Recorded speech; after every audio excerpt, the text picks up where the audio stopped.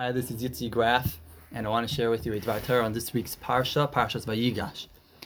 At the very end of the Parsha, after the reunion of Yaakov and Yosef, so Paro tells Yosef, your father and your brothers have come to Mitzrayim. Let's give them the best land. Let's give them the land of Goshen, and that's where they'll settle. And the question is obvious that Yosef knows that his father had come. He just greeted him. He already met him. So why is Paro telling Yosef, your father and your brothers have come? He knows that already. So the Ksav Sofer wants to suggest that Paro was a little bit confused why Yaakov had come now. There was a worldwide famine at the time, and many people were coming to Mitzrayim to get food. And we understand that's why Yaakov had come to, or really Yosef's brothers had come to Mitzrayim to get food so they could live. If that's the case, if that's why they're coming to Mitzrayim, they don't need such a royal treatment. They would be happy with a little bit of supplies, a little bit of food, so they could live. They don't really need such royal treatment. But Paro saw that when Yaakov came, as the Medrash tells us, the Nile overflowed its banks and irrigated the land of Mitzrayim, and that was the end of the famine. The famine had stopped when Yaakov had come, because he was such a tzaddik. So if Yaakov had stopped the famine in the land of Mitzrayim, so certainly he shouldn't have been suffering in a famine in Eretz Yisrael. That's what Paro was thinking. So why is he coming then? He must be coming because he wants to honor his son, Yosef, who's the king of Mitzrayim. He's coming to honor him.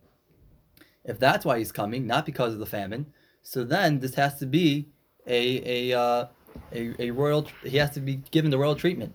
He has to be given the best land. So what Paro is saying is to Yosef, your father's coming, I'm assuming, not because of a famine, but he's coming to honor you.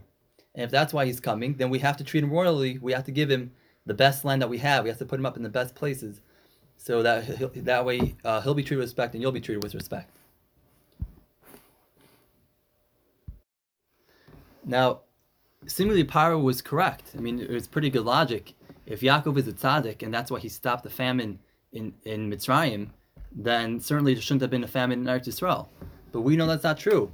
Last week's Parsha, Yehuda was saying, we have to go down to Mitzrayim because we're going to die. We'll go down to Mitzrayim, we'll get food, and we'll live. We won't die.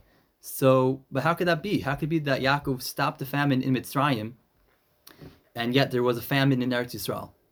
So I saw a few years ago from a sefer called Knesset Yecheskel that he says that really Yaakov wasn't suffering from a famine in Eretz Yisrael. But they still were nervous. They were nervous that the Goyim, the other nations living there, that were suffering from a famine, they would see that for somehow Yaakov, he had food. Somehow he was surviving through this famine. They would get jealous and they would attack him. And that's what the Yaakov and his family was nervous about. That's why they went down to Mitzrayim. And they went to pretend that they were suffering and they needed to get food just like everyone else. But truthfully, they weren't suffering.